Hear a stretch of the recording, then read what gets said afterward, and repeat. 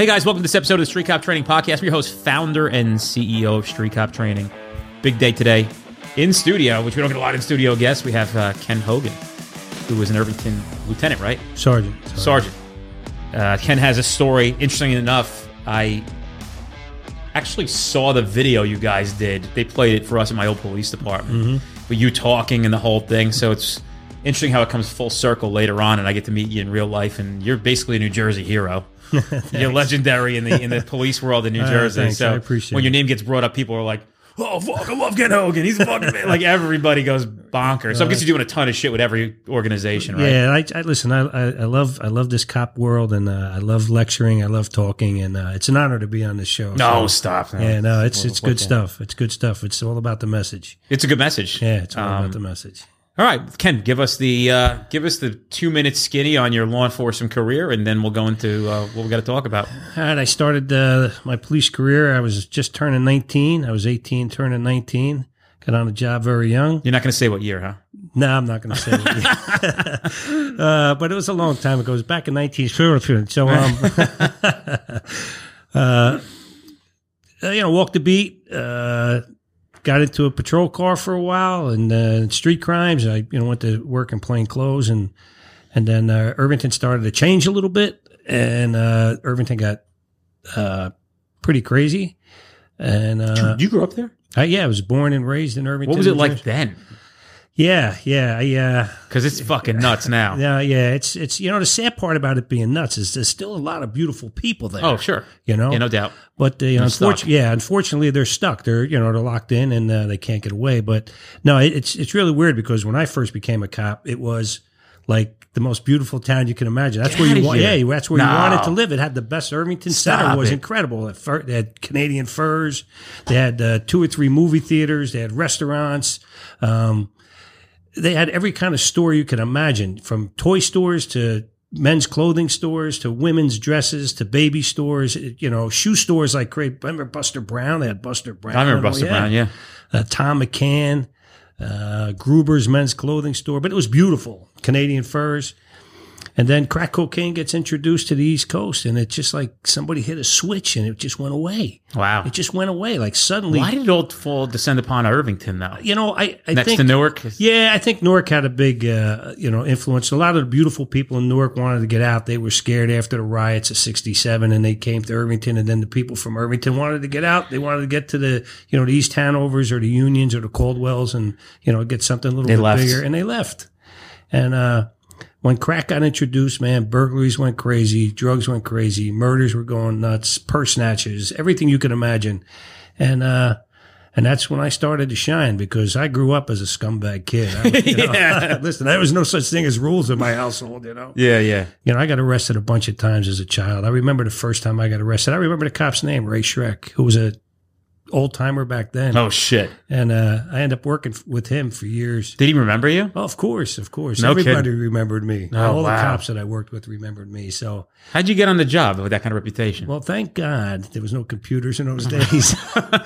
I got on a job because of a certain police officer. He was my mentor. He knew my background.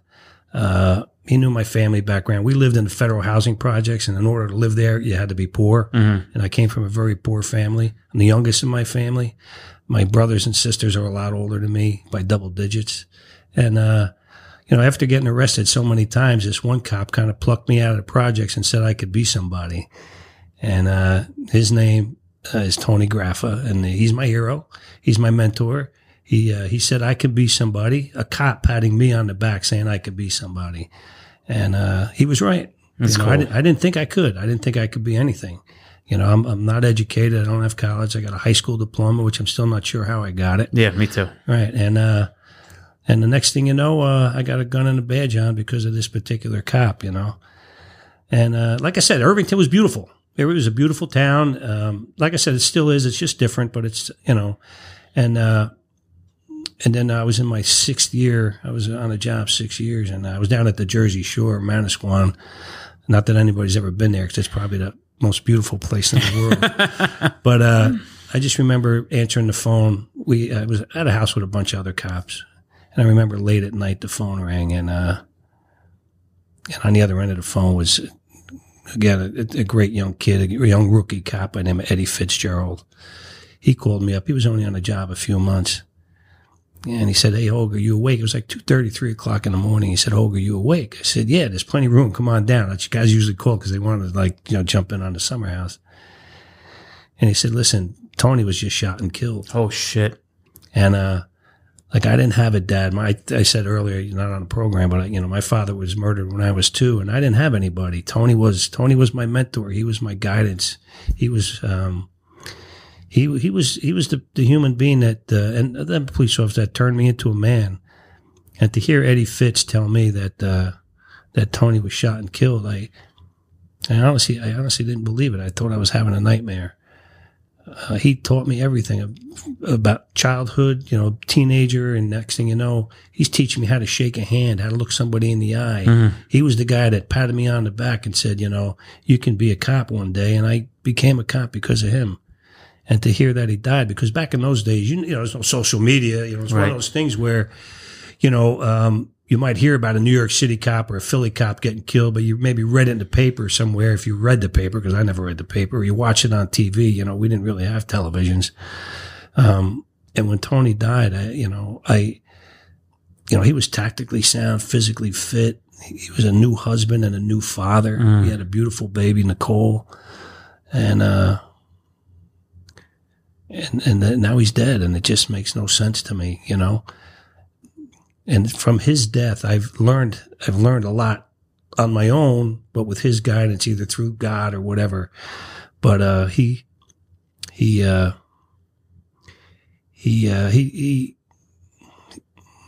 turned me into a beautiful human being. He taught me about respect and kindness and love, and like I said, how to look people in the eye. Mm-hmm. More than anything, what a lot of us don't do in law enforcement is, we tend to forget how to listen. We're always in control. We're always moving forward, and we're always telling people what to do. Maybe it's okay to step back. And Tony taught me that. Mm.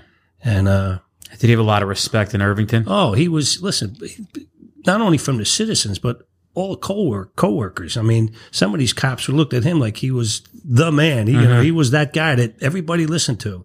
If he stepped out of roll call, in those days, we stood at attention at roll call, and they went up and down and checked your shirt and your uniforms and make sure your gun was clean.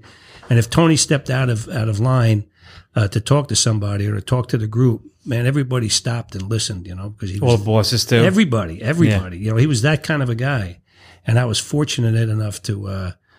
For him to be my mentor. How old was he? Not when he was killed, but when he was a cop. To be honest with you, I never really thought about his age. To me, it didn't matter. He could have been the oldest or the youngest. Yeah, I'm just curious. Yeah, how somebody I'm going to say he was probably in his mid-30s at the time. Okay. I was, like I said, I was 18, 19, and I looked at him, like on a pedestal. I mean, but he knew my background. He knew where I was. And did he have the same background? Is that why? I don't think so. I just remember the one time when the several times, but he pulled up in his personal vehicle. It was a Cadillac Eldorado Baritz, which back in those days was like the most beautiful car in the world. I'm thinking, this guy's got it all. He was the best dressed I've ever seen. Yeah. And he came from a great background from what I understand. He was a carpenter, builder, and he had it all. He had a beautiful wife, a beautiful kid, and more than anything, he had me as his mentor. So. Were the only one that he adopted like that? I don't know. I honestly couldn't tell you yes or no, but, when I became a cop, he was the one that told me about my father being murdered. He knew that we were from the projects, and he knew that I was, a thief and just a piece of shit, Yeah. But when I was a kid, I really didn't have any rules. I had brothers and sisters that kind of flew the coop early. How many of you are I'm the fourth. I'm the youngest. Yeah. My two oldest, they're a lot older than me by double digits.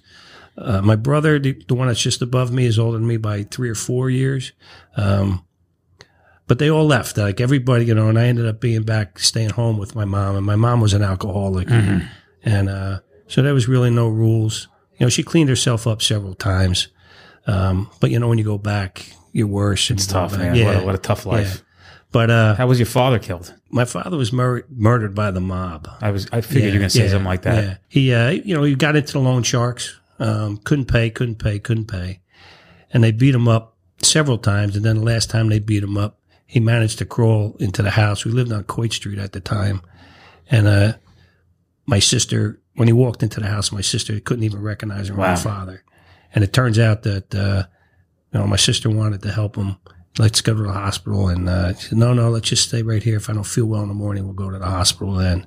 And he never woke up. From eternal bleeding or something. Yeah, they beat him really bad. They beat him really, really bad. They beat him to death. Yeah, yeah. I got all the reports. I read all the reports and everything. Back in those days, they didn't call it murder. They called it sudden death. You know what I mean?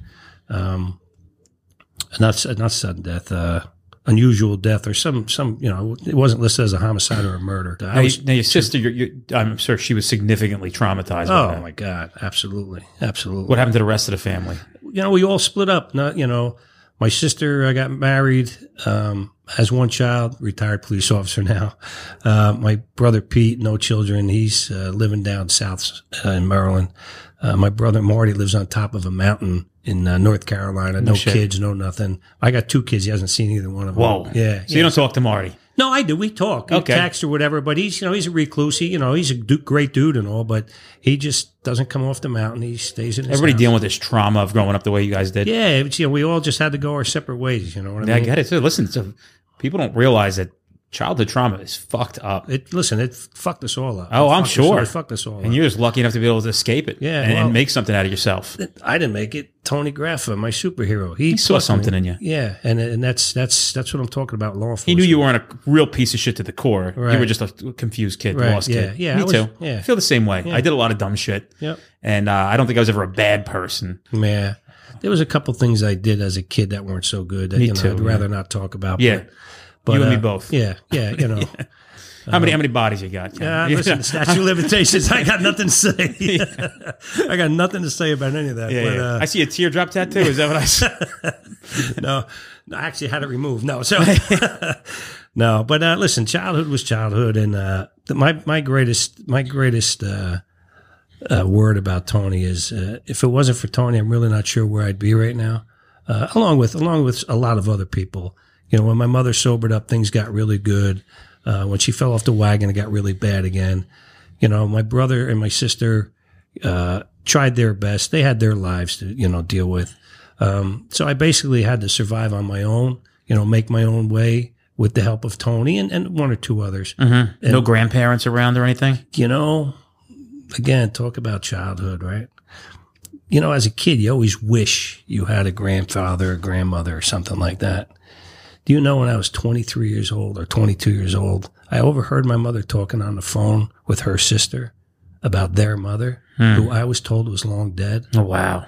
And she was alive and in a mental institution up there in Essex County, up in the Caldwells. She was in a mental institution, and they were all, my mother and her sister, were embarrassed by that and didn't let us know. If it wasn't for me hearing her talk on the phone, I would have never known she was alive. Wow. So what happened then? Did you go visit her? Freaking A right, I did. What was that like? She was nonverbal. Oh, okay. My mother had said to me that when you go see her, take a good look at her legs. She's got beautiful legs.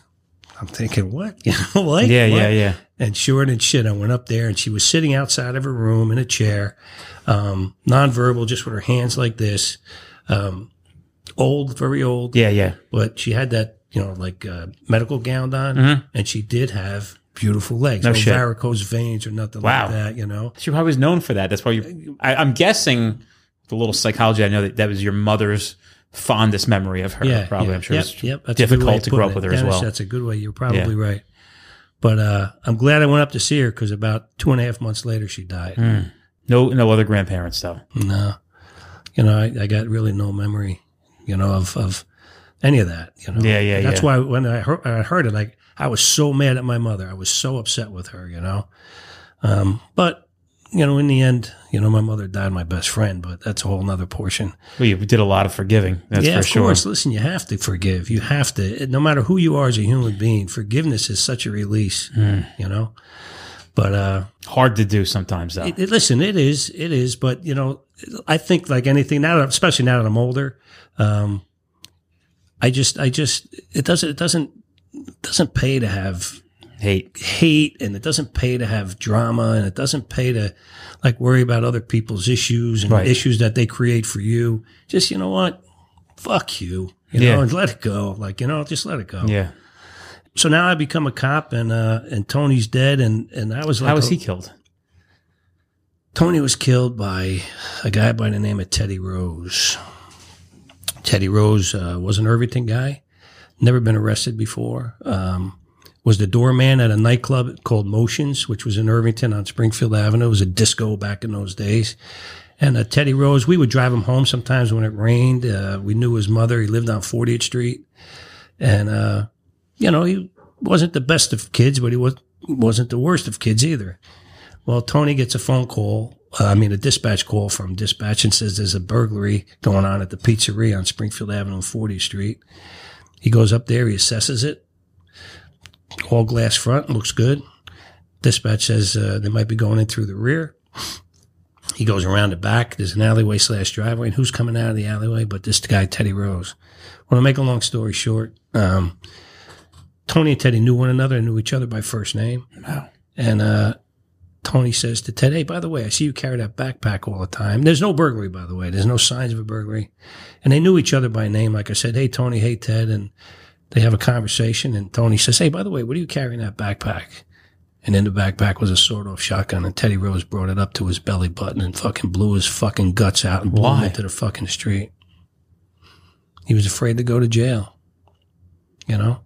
And knowing Tony being so sharp and so good, you'd be like, yeah, all right, you're under arrest for a shotgun. Like, what's the big deal? You know, we know each other, but Teddy Rose decided to, the coward fucking scumbag piece of dog shit that he is, you know, pulled the trigger and blew Tony into the street. And he laid in the fucking gutter by himself, literally holding his guts and his intestines. It's terrible. Horrible. Who found him? Well, he managed to call off, and, you know, it was gurgling on the radio, and they all got there. And, you know, died on scene. They kept him alive a little while. He managed to die at the University Hospital. But what happened to Teddy Rose? He ran down the street. He lived on 40th Street.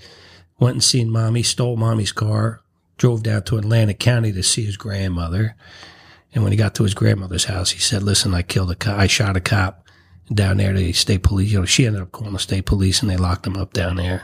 Real life? He got sentenced to death, Dennis. Yeah. And they overturned the death penalty. He got 30 years. This was 1984. You do the math. So he's out. We've managed, not we, his daughter, Nicole, has managed to gone. We've all gone to it, but we're not allowed to talk at the parole board. Only his family could talk. So we've kept him in now. I think this was our third parole hearing. And he gets another one, I believe, in July of next year or the year after. But he's been in there like 36 or 37 years. He's only 59 years old. Yeah.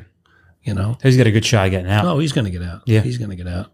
You know, I just pray every day that he doesn't.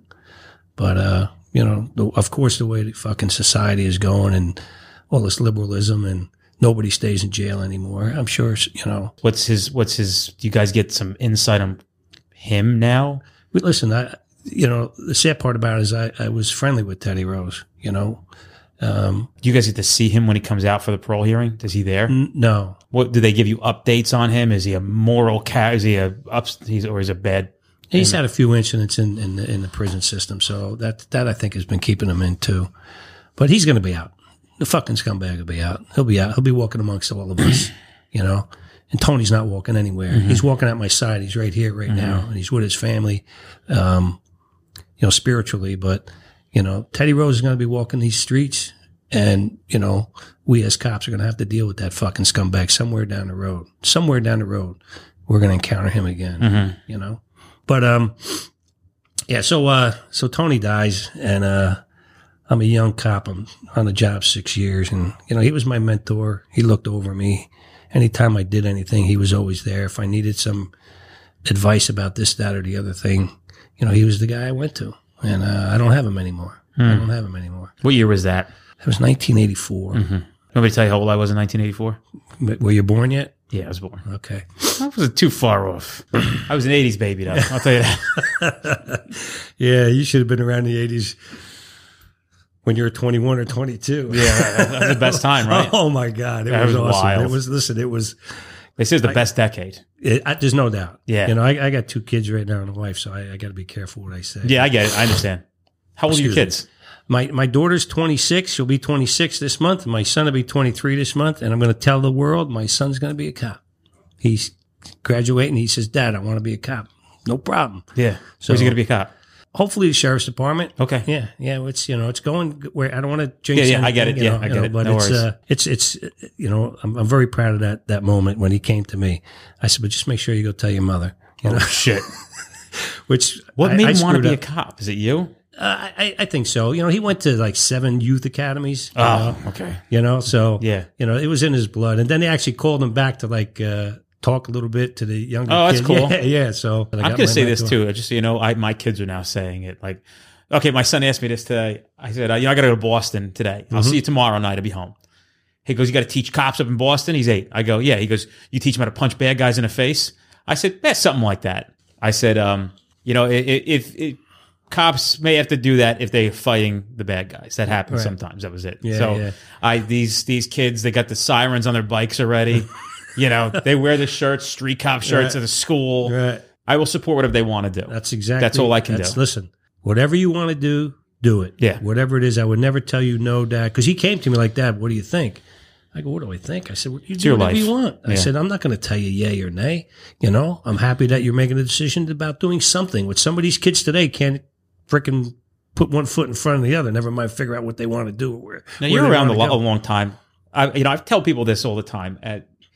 So I'll give you an example of a story, but maybe I don't have to. But people say to me, oh, these millennials this, oh, these millennials that. And I tell people, I got in the job 21 years ago. They were lazy fucks then, too. I don't know. Were they lazy fucks when you got on the job? Absolutely. So I don't know why people think that these millennials are these lazy fucks. As a matter of fact, I think they're a great generation. Almost everybody who works at this office is a millennial, and they are on it. Right. Purpose-driven, right? Purpose-driven. Give them a purpose. Absolutely. Here's my story. I'm in a class in North Jersey, very supervisor-heavy. So 91 people in the class, but it's a case law class, and it's very, very super. I mean, I'm seeing all sorts of insignias on all sorts of things, and I don't know why, but the common theme to all these case law classes are they come in very angry. They leave very happy, but they come in I don't know what the chip on the shoulder is. I don't feed into it too much. So one guy raised his hand. He goes, how do I get these millennials to listen to me? I go, well, here's your advice. Stop talking to them like they're pieces of shit. If you treat them with some respect and stop acting like a fucking asshole all the time, you'd be surprised. Oh, my God. Absolutely. You know what I mean? I said, the days of people standing at attention, listening to you bark orders in their face, they're going to ask why. And guess who tells them to ask why? You're talking to the guy. Because we have to evolve in this profession to evolve in this profession. The less we evolve, the more people die. Right. Whether it's cops or people in public. So 1,000%. all you got to do is say, you know what? It isn't what it was like 20 years ago, and that's fine. But you could just be nice, have some compassion, and have some respect. Watch how that works for you. Let me know. Get back to me in a year. Let me know how that works for you. That's it. Listen, it goes back to something that we all knew as young police officers or young leaders. Treat people with respect. Oh, yeah. Look them in the eye. And like I said earlier, let's try listening. Yeah. You know, let's try listening. Yeah.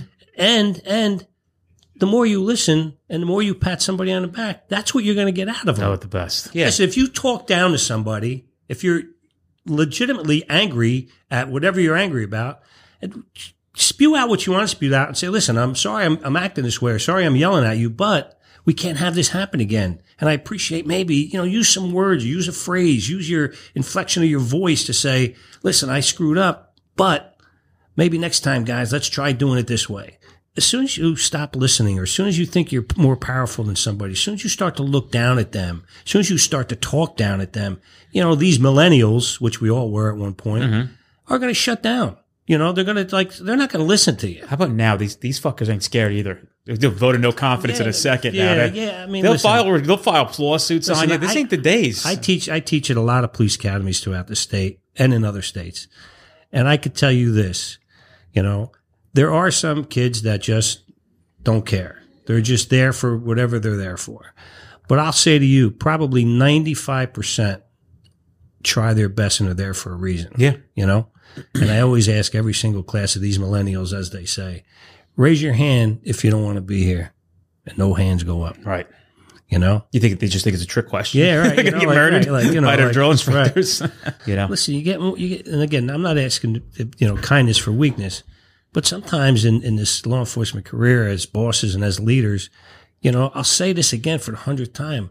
Listen, know what that person's going through, that police officer is going through. Right. And as soon as you could listen and understand the fear that he may have had or the decisions that he made that might be good, bad, or indifferent, we're not all the same.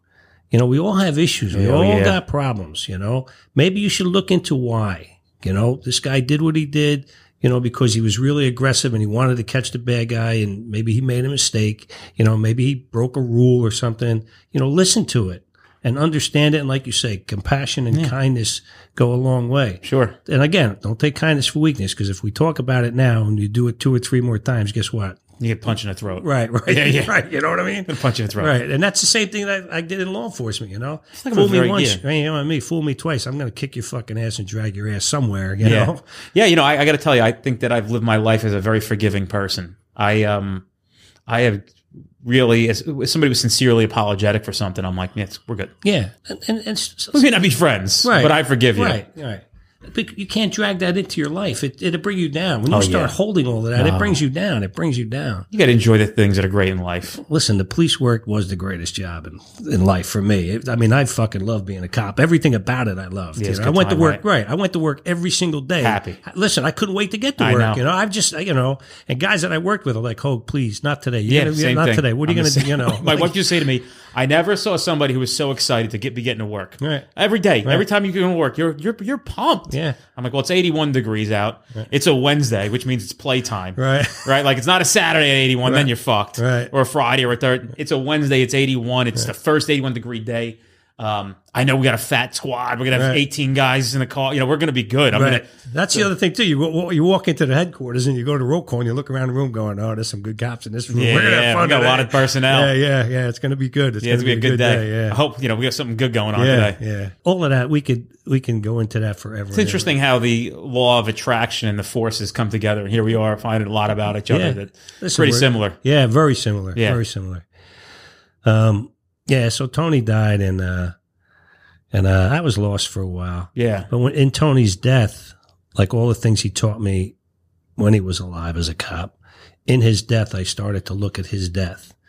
When Teddy Rose pulled that trigger and blew him away and to hear some of the things that were said that night about his death and all. And, I said, that was the first time as a young police officer, and these young guys today, they don't think it's going to happen to them. Mm-hmm. They truly go to work every day thinking, oh, I'm a cop and I'm going to get my pension. That whole mental, that guys think about. They don't realize that, and this is what I teach and lecture all the time. What we do as cops, which no other profession other than maybe the military, is we leave our cocoons every day and we drive to a place where we can die. Mm-hmm. And that's my line. I let these kids know. Like, you signed up for the circus. You all said you want to be here. You're going to leave your homes. You're going to leave your pillows. You're going to leave your family. You're going to get in your car and you're going to drive to a place where you can die. But yet you don't mentally prepare yourself. You just think it's somebody else. It's going to be the next town over. It's going to be the next city over. It's going to be out in Texas or Arizona or Kansas or wherever, How about this? You leave your home. You're going to the same place, whether it's Kansas, Missouri, Texas, Jersey. You can die. And most young kids, even veterans now. You do it. You teach. That's what you guys do. You lecture about safety and all of these survival things. They leave their homes and they drive to a place where they can die. And what do? They get in their car. Some people have a 5-minute ride to work. Some people have a 50-minute ride to work. And what do? They're rushing to get to the donuts. They're rushing to get to the diner where the pretty girl is or that good-looking guy is. They don't think or prepare mentally at all. They just think it's going to be something else. They just fall into that routine. They leave their cocoons. And the next thing you know, they're in roll call and like, all right, what's going on today? Oh, so maybe you work in a small town. Nothing's going on. So think it's not going to happen. Please, dear Lord, don't do that. Yeah. Like I said, you guys do it all the time. I tell this in class. I say 2 things that sparked in my mind while we're sitting here. The first one I say is, I can't bring back the men and women who have lost their lives in the line of duty. But if I could, and I could sit them here all with you and we could spend a few days listening to what they would tell you, you would learn a lot. And it's probably a lot of things you don't realize that you're doing. Right. I said, 2, if you want to do yourself a favor, and I don't play this in class, I can't watch it, I can't stomach it, it's to go home and watch 2 to 3 hours of cops getting killed in the line of duty videos. Not because I'm trying to make you get upset, because I want you to see what the potential of you losing your life is when you can see it and it's tangible to you, that could be you, because you've done shit like that before, because you could have been that person there. You probably treat this job a little differently. And that's up to you. It's not this class. This class isn't, I'm giving you tactics on how not to die on some simple changes that you can do. That's your homework to do. I don't find great pleasure in having to say that, but I can't do anything about that. Right. What I can do is something about you.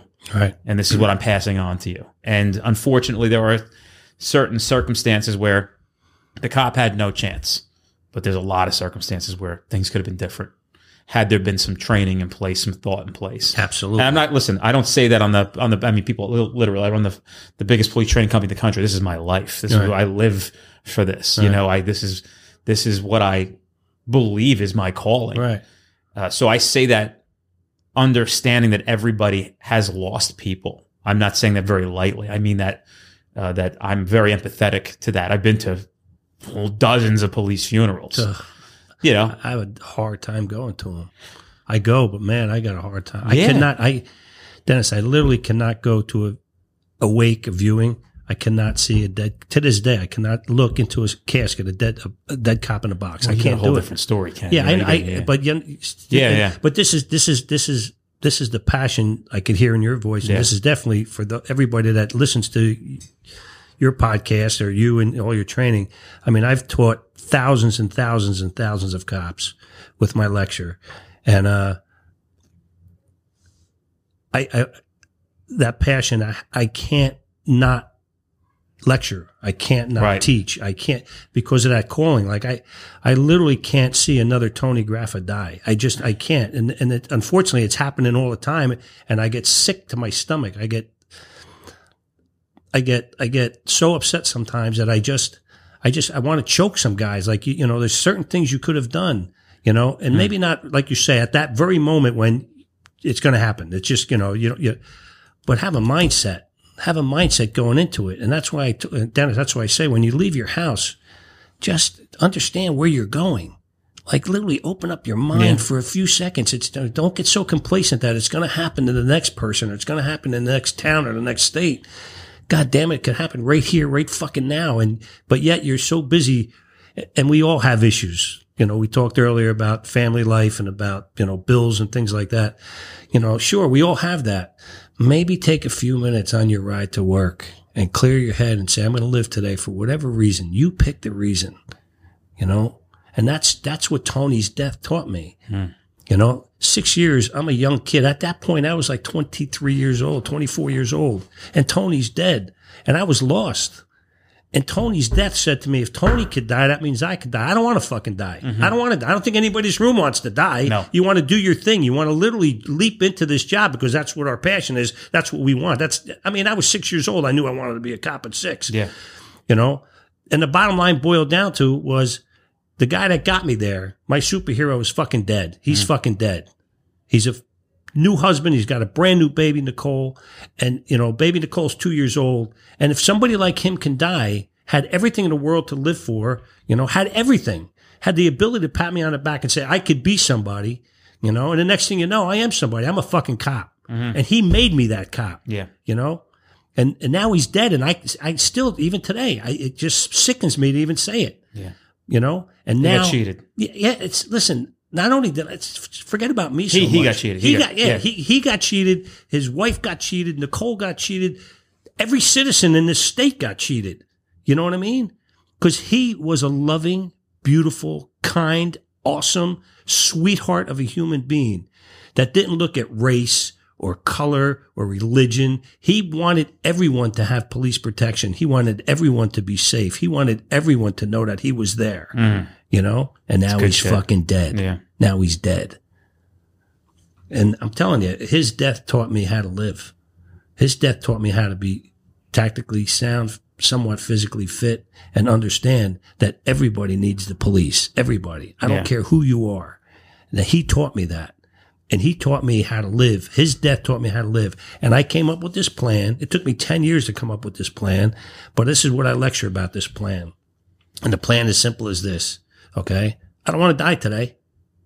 I get in my car. I clear my head of all my problems. And I say to myself, I don't want to die today. And then I would say, you know what? I'm not going to let them kill me. And them are the engineered killers, the people that just don't like the police and they want to hurt us all the time. Okay? I'm not going to let them get to me. Mm-hmm. Okay? I'm not dying on a... And then all of a sudden, what if came into my plan? Again, this all took 10 years. What if? What if the boogeyman does get me? What if the boogeyman gets you? Mm-hmm. What are you going to do about it? What are you going to do? Are you going to cave into it? Or are you going to go through all the training that you guys have taught and all of the things that you should go through? Because, cops don't want to take the time to go to training. If you got something good, like your product is awesome, people should sign up for it. Cops should understand what it is. Go there and get a mental state of mind as to what to do and how to do it. So I'm not dying. They're not killing me. What if the boogeyman gets me? And this is what hit me. This was the whatever the word would be, epiphany, whatever. What was Tony or any cop, any fucking cop that the boogeyman gets? And as they lay on the ground, knowing they're taking their last breath, they know they're dying. What are they thinking about right at that moment? What are they thinking? That, you're taking your last breath. You know exactly what it is. You know exactly where you're going. What are you thinking about right at that moment? And it dawned on me what Tony was thinking about. And this is what I lecture about. This is what I teach in my 3-hour stuff is Tony was thinking about the most important people in his life. And we were talking about it earlier. Mm-hmm. He was thinking about his beautiful wife and his beautiful daughter. Yeah. So he laid in the gutter knowing he was going to die. And they were the two people he was thinking about. And that's what I do. I make that a part of my lecture, a part of my plan to live. Have that mindset. I'm not dying. They're not killing me. What if? If the boogeyman gets me, I'm going to think about the most important people in my life. And for me, right at that moment, okay, I'm on the job 16 years, okay? When my incident took place, 10 years of planning, 10 years, Tony's death, and every cop from Tony's death till my 16th year. I thought about each case as much as I could, get as much information I could, and listen and understand what took place during each one of these cops dying. And I realized every one of them had to be thinking the same thing. They had to be thinking of the most important people in their life. Mm-hmm. And it doesn't have to be a husband, a wife, kids. It could be your dog, your cat, your grandparents, whatever it is. Whatever it is. Everybody's got something.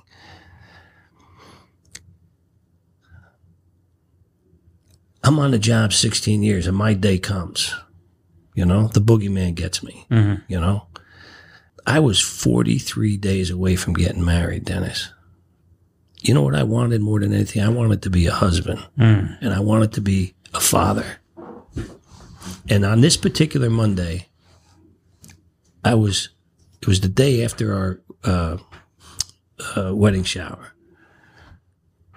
I go to work Monday morning. They had taken me out of plain clothes and they put me in uniform because I took that sergeant's test and they told me I was going to be a sergeant. And and it turns out that I get in my car. I'm in uniform, which is really what I love the best, being in uniform, strapping on a gun. And me and you are so much alike. Oh, listen, I literally got into my car thinking about, wow, it was a great weekend. I'm going to get married pretty soon. I own a home. I'm gonna get married and I'm gonna get promoted. Yeah, it's a big deal. Everything's going great. I got everything going. I got it going. Everything's awesome. And I clear my head, and I got like at the time even now I live in Basking Ridge, New Jersey. Oof. Yeah, and thank you. And Irvington's, right down 78. It's like an 18-minute drive, and of course, it only takes me 10 or 12 minutes because I drive like a fucking cop anyway. I tell you, I get pulled over all the time because I drive like an asshole. But thank God for the brothers and sisters. Oh, Jersey's a great state. Listen, every one of you guys that pull me over, thank you. I love you all. Listen, I'm telling you, I do drive like a jerk. But so I get in my car and I just clear my head, man. And I say to myself, you know what? I'm going to live today. And I'm going to live today for these reasons. I'm going to live today because I want to be a husband. Mm-hmm. I want to live today because I want to be a father. And I'm going to live today because, God forbid, the boogeyman gets me today. I'm going to picture my wife in her beautiful wedding dress walking down the aisle. Mm-hmm.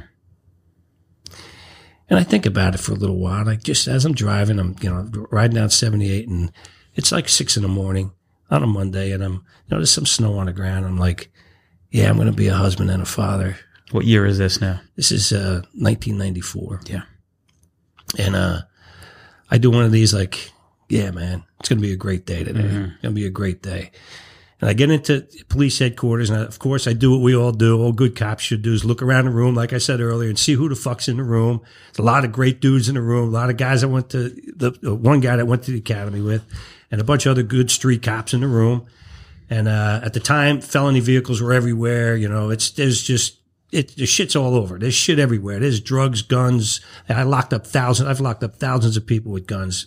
Drugs like you wouldn't believe. I could sit here all day long and, I'm cop 100% all the time. I get in that police car, I put that badge on. There is no stopping me. Mm-hmm. Some of my partners, just Hogue, please, not today. I know, yeah. Dispatch is like, Hogue, how many plates you going to run? Hogue, how many, and I'm not a ticket guy. I don't write fucking tickets. It gets me to Title 39, will get me to the car. Then I'm all in. But, so I try to get guys motivated that morning and, it seemed to work. I get in my marked car, and the first thing I do is I go to the diner. Which you guys are driving Caprices? Yes. Yeah. We had I remember Caprice. the video I watched. I think it was a Caprice. Yeah. I get in the car, and again, Tony teaching me, and I know you teach some of this stuff. It's all about the equipment you have. Do you really know? Guys don't. They take all that shit for granted. The shit that's on their belt, they take for granted. The shit that's in the car, they take for granted. They just. It's just. Some guys use Dodge Chargers today, and tomorrow they're using a Chevy Caprice, or they're using the Ford Explorer, or they're, whatever, and they just think it's just another piece of equipment when it's not. It's just, You're unfamiliar with it. Yeah, it's because they don't take the time to learn it. They don't take the time. They just think, and I preach when I do my lectures. Please understand the equipment that you have, and the equipment just isn't the police car and what's on your belt. The equipment's what's in your heart, which we just talked about, what's in your brain, the knowledge that you have, to do your job well, to do it well. Mm-hmm. And I believe I got most of that. I'm a street cop, physically fit, tactically sound, thousands of arrests. I could use my mouth as far as speaking to people. I got to be careful how I said that. Yeah. I speaking to people and listening to people. And I feel, listen, I'm a very confident, call it cocky, call it what you want, but when I go to work, I go to work. And, I just remember leaving the headquarters and going to the diner, understanding what equipment I have, get to the diner, have to have my cup of tea. I'm not a coffee drinker by no stretch of the imagination. But I get my cup of tea and I just clear my head and say, I'm going to catch me some bad guys today. And that's what I did every day. When I got in that police car, I had my cup of tea, cleared my head, and I'm going for bad guys. No one's getting in my way. And, ask any of my partners, ask any of my bosses, oh, please stop. You're fucking making everybody crazy. Sounds familiar. Yeah. And on this particular Monday, I finish up my coffee. I drive up to the neighborhood. They all know me up there. They all know who I am. Most of them respect me. I could literally pull in, I could pull up to a corner and say, listen, guys, got to go. And they'd be like, Hogue, we got it, mate. We got it, Hogue. And they would leave. No questions asked. Because if I say move, I mean move. You get off the corner, you get off the corner. If I come back and you're here, I don't care. I'll lock you up for whatever, stupid shit, disorderly persons. Give you a fair shot. I'm from this city. You're from the city. Listen, you know me. I know you. Listen, I'm a shitum too. I could be a shitum just like you, but the bottom line is I'm the police, and all I ask, I'm not telling you, I'm asking you guys to leave. That's the difference too, Guys, listen, you have to get off the corner, and I got a great reputation that way. I could literally... People knew, right? Everybody knew my people name. come into headquarters asking to speak to you? Absolutely. Yeah, it's happened to me too. Yeah. Because they knew they could trust me. They all, So, I go up to 19th Avenue and 21st Street, Irvington, that whole neighborhood. I walked the beat there back in the day. I know what cars belong to what houses. I know what kids belong to what grandparents, some parents. And on this particular morning, because it was cold, a little bit cold and snow on the ground, there was nobody. It's like 9 o'clock Monday morning. There's nobody around. Kind of bizarre. I drive down 21st Street. I get to 19th Avenue, and it's all residential there. No schools, no bodegas, no nothing. And I just look up and down 19th Avenue, and I probably sit there for a good 5, 10, 15 minutes. And then suddenly I look to my right, and I don't know where this mutt came from. You know, he came out of a manhole cover. I don't know where he came from, but all of a sudden he's there. You know, he's got the hoodie on. He's got this very bizarre walk, you know, and of course, as cops, what do? We look at hands first, and then we read the body language. We go through all of that. We mentally get a picture of what could be going on or what should happen or what could happen.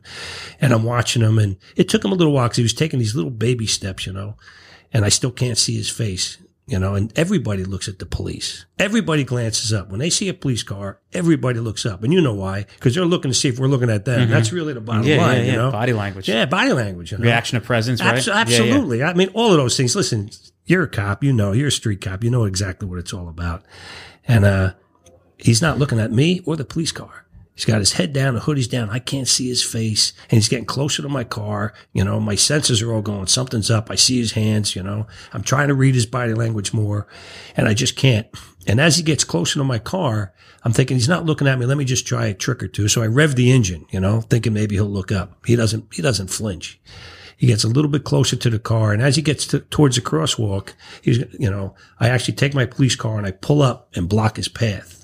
You know, and he's about 2 steps away from the front fender, front bumper. And he just stops dead with his head still down. I can't see his face. And I'm trying to do one of these, you know, look to see where he's at, see where his face is at. And, you know, instead of him walking around in front of the police car, he walks around the back. Mm-hmm. And I have to take my eyes off him, you know. And I do one of these because I got to swing around, thinking he's going to come around the back of the car and then continue through the crosswalk or continue down 19th Avenue. But he doesn't do that. When I look over my left shoulder, I see him, and he's going towards this house on 21st Street. I don't know where these 2 guys, they weren't there a minute ago, but there's 2 guys on the porch. It's a drug crack house. And now I realize he's Jones's for his dope. That's what he's doing. I've been in this house. I know the 2 guys on the porch. Okay, I'm thinking, all right, that's where he's going. So I make a left-hand turn on 19th Avenue. I get out of sight. I turn the car around. I do a K-turn. When I come back around, it only took me a few seconds. When I come back around, this mutt who was taking baby steps, okay, a minute ago, the 2 guys on the porch, I mean, I'm talking maybe 8-10 seconds. The guy, 2 guys on the porch are gone, and this mutt made it almost to the middle of the block. Oh, like that fast. I mean, cooking. Like he's like, so when I turn, I realize his back is to me. I'm like, don't rev the car, don't rush down. I don't need a foot chase right now. Let me get closer to him. You know that whole thing, how to tactically roll up on him and all, yada, yada. So with that, he makes a left down standard. And I get on the radio. All the things that you were taught, all the things, you know, I'm going to do a pedestrian stop at this point. As I'm going down, I said, headquarters, I'll be checking 1 at 21st and Nelson, standard. When I make the left-hand turn, this mutt made it to the dead-end street, so he moved pretty quick. This dead-end street, you're not getting away from me. There's razor wire, there's dogs. If I get you, and I've been plenty of foot chases, plenty of car chases, I got you. You're cornered. So I tactically put my car in a spot. I stick my head out the window. And his back is to me. He's about 35, 38 feet away.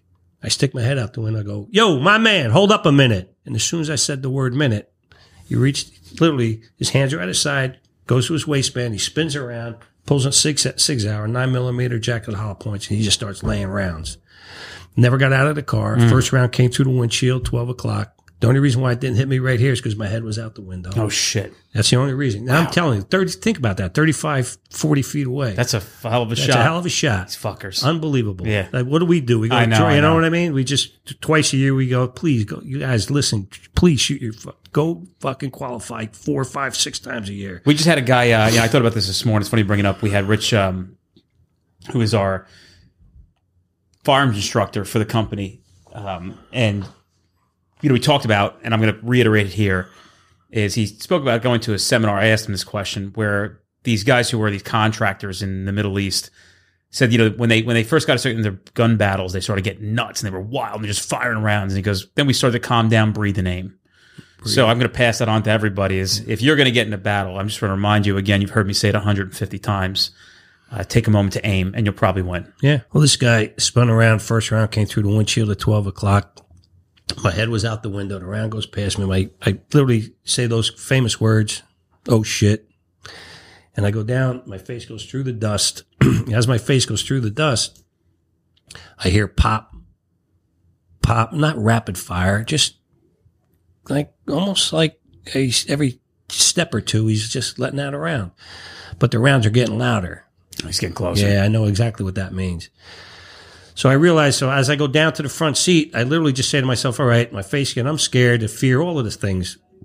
But I'm realizing, listen, man, I know the scenario in my head. I practice it in my head. I've mentally pictured this happening to me. And as my face goes through the dust, I get to this front seat. I go down to the front seat and I'm like, all right, where was he?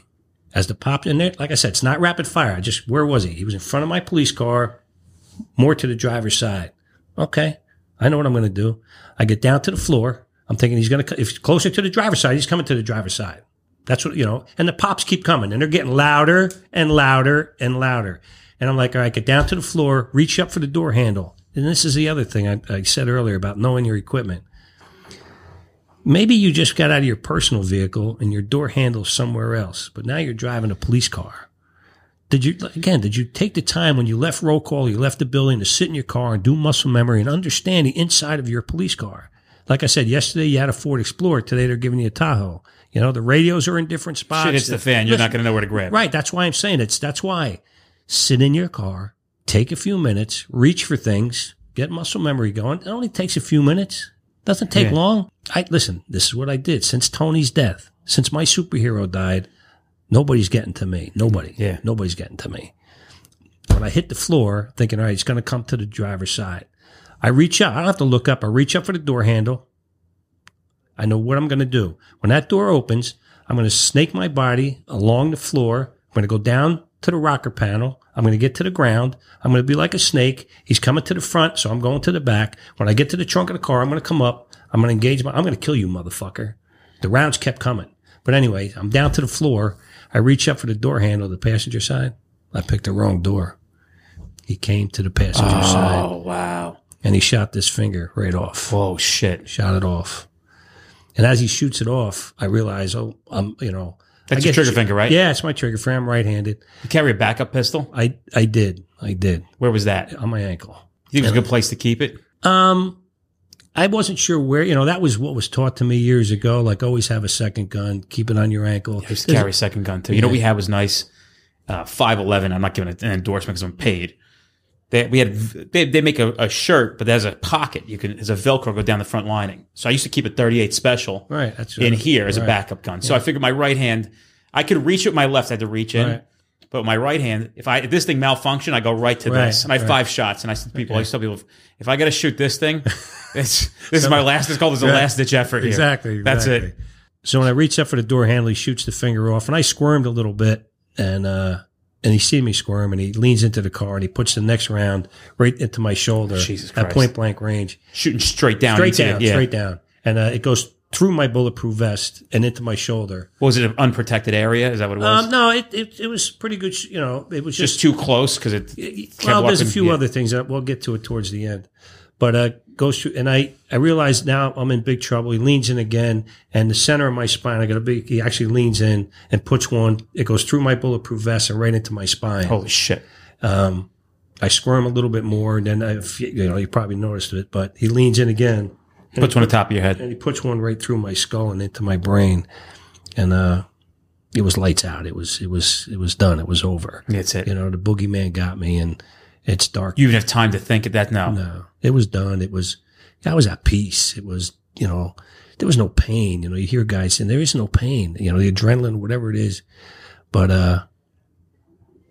I knew it was death. I knew it was over with, And I started talking to Tony. I asked to see my father. Dad, we're in heaven now. Like, let's talk, Dad. Let's, all of these things. And then, were you seeing things too? No, I can't say that I was. Just remember. I just remember come on, Dad, let's have that conversation, I would say, Tony, your daughter's beautiful. Your daughter's beautiful, awesome. And I kept saying, your daughter's going to be fine. We're all looking out for her and stuff. And then I realized, I'm like, No.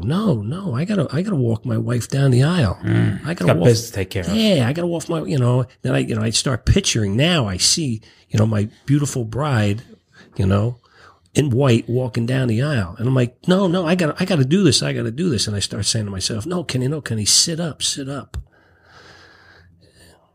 And I sit up. Oh shit. I'm blind. I'm deaf. The right side of my body's paralyzed. But I sit up.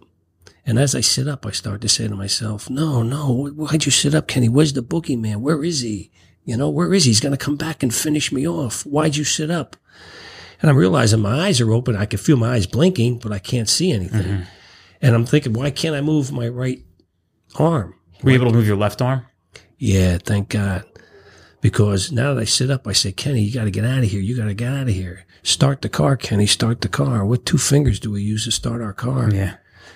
But yet, did we practice this? Do we understand it? You know, we bitch and moan about shooting at the range with our opposite hands and all of that. Come on, man. Stop fucking belly aching. Yeah. You know, you leave your cocoon every day and you drive to a place where you can die, but you won't practice. You won't understand it. You won't, you know, you think it's not going to happen to me. That I don't want to use the complacency thing, but, you know, some guys aren't complacent, but they don't think what could really happen to them. You know, some are obviously complacent, but, you know, some of us that are street cops and do the, you know, sometimes even then we don't think of certain things, I you know, think about it all the time. Right. But that's how, you know, that's Cowboy. how guys, right. Cowboy, That's right? Exactly. Call it what you want. Cowboy, I don't care what you call it, but it's called fucking learning to stay alive. Stay the fuck alive. Yeah. For all the things you want to stay alive for.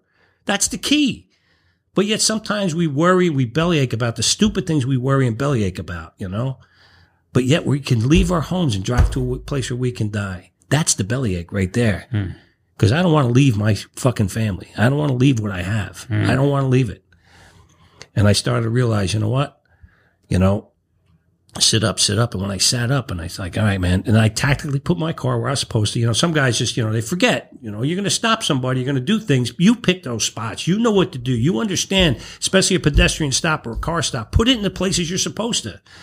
I put my car in a spot where I can literally put a heavy left-hand turn and go back down towards the opposite end of the dead-end street, or I could turn right hard and go down 21st Street. Because he was, like I said, 40 feet. I picked where I could go. I could go right or I can go left. You know, I'm not going all the way to that dead-end street where now I got to back up and figure out, you know how backing up could be, you know, that whole snake shit. Sure, yeah, you know. crazy. So I sat up and I'm like, Kenny, start the car. Get out of here. And I realized my opposite arm is fucking done. My fingers are gone. I can't see it, but I know there's something wrong. So I reach up. I know right where, let me stop there. When I got shot, I'm like, all right, you know where the microphone is too. Cause what do we do? What do cops do? Like you say the word cowboy or whatever. Sometimes we put the microphone over the MDT. We'll put it over the mirror. We'll put it over the rifle. If there's a rifle there, you can do all of those things. That's fine. Do it every day that way. Yeah. Muscle memory. So I knew right where my I can't see it. I know right where it is. All I got to do is feel. I reach up for the microphone. I say, I've been shot. I don't know if anybody hears me. I don't know anything. I say it a second time. I've been shot. I don't know if anybody hears me. Most radio have that little button. You push that button, lights up on the 911 board, you know, dispatch board, car 7 needs help. Again, the button's about the size of your pinky. I reach for it. I feel it. I push it. I can't see it, but that's what we do as street cops. Was the car on? At this point, no. It wasn't on. I had turned it off because I'm thinking, Did you have power to the radio? Well, that's a good question. Do people know that in their cars? Yeah. You know? Yes, there's power to the radio. But again, it could be, there was so many fucking shots fired. Who knows if anything's working? Right. You know, Yeah, but I know my shit. I know my equipment. I know who I am and I know how to do it. You guys carry a portable too? Yes, we have portables too. Were you wearing a portable that day? I was wearing a portable. Would it extend the mic or was it attached to your belt? Just attached to my belt. Yeah. So I get on the radio. I say I've been shot. I don't know if they can hear. I say the second time I've been shot. I'm like, I don't know if they hear me, but I know where the button is. I push the button, and I'm like, I got to get the fuck out of where is he? Where I'm still blind. I'm still deaf, and I'm still paralyzed on the right side. I literally fucking start the car, reach up, put the car in drive. I remember tactically where I put the car, and I turn the car hard to the right. Now, I got a bullet in my brain, a bullet in my spine, a bullet in my shoulder, and a bullet in my hand. And I drove that fucking police car 65 yards. And as I'm driving, I'm thinking I'm hitting parked cars, but there was all snow, you know, from the snow banks. I'm hitting snow, and I'm thinking I'm hitting parked cars. But I'm saying to myself, no, Kenny, don't pass out. Don't pass out. I can feel my body going lifeless now. I know I'm dying. I know I'm bleeding out. It's over, you know, but I can't stay here. I can't let these motherfuckers see me dead in the street. That's all I kept thinking. I cannot let these fuckers see me dead in the street. And I pull up. Slow, and I feel my body going lifeless. And I just start to do this. I start to pass out. My body's going to the right, and the car goes to the right. I end up driving up a snowbank, and I lose all consciousness. I know this is it. Did the radio work when you were calling it in? I don't know. At that point. You ever find out if it worked? I'll tell you in a minute. Okay. So I can't live in the suspense. So I end up almost passing out, and I say, if you pass out, you die. That's my mentality. I've heard that a lot. Right. If I pass. So again, that famous word, breathe, man. Just breathe. And I say to myself, all right, Hogue, just Just take a breath. Just take a breath. Come on, you can do it again. Take another breath. I take a second breath and then a third breath, and suddenly I got my eyesight back. Oh, wow. Good for you. Yeah. And the first thing I do is I want to see what's going on, and my finger's gone. It's gone. And I'm like, fuck. And I'm just like, all right, man. All right, just. You're going to make it. Just sit up, man. Just sit up. You can sit up. You know, the car's dead stop now. I'm not quite sure where I'm at. But as I sit up, I literally sit back in my police car, and I sit back, and I sit back. My eyes are open, and I look down, and I'm like, did they hear me? Did they hear me? And the next thing you know, I look right through the windshield, and here comes the police. 111, 110.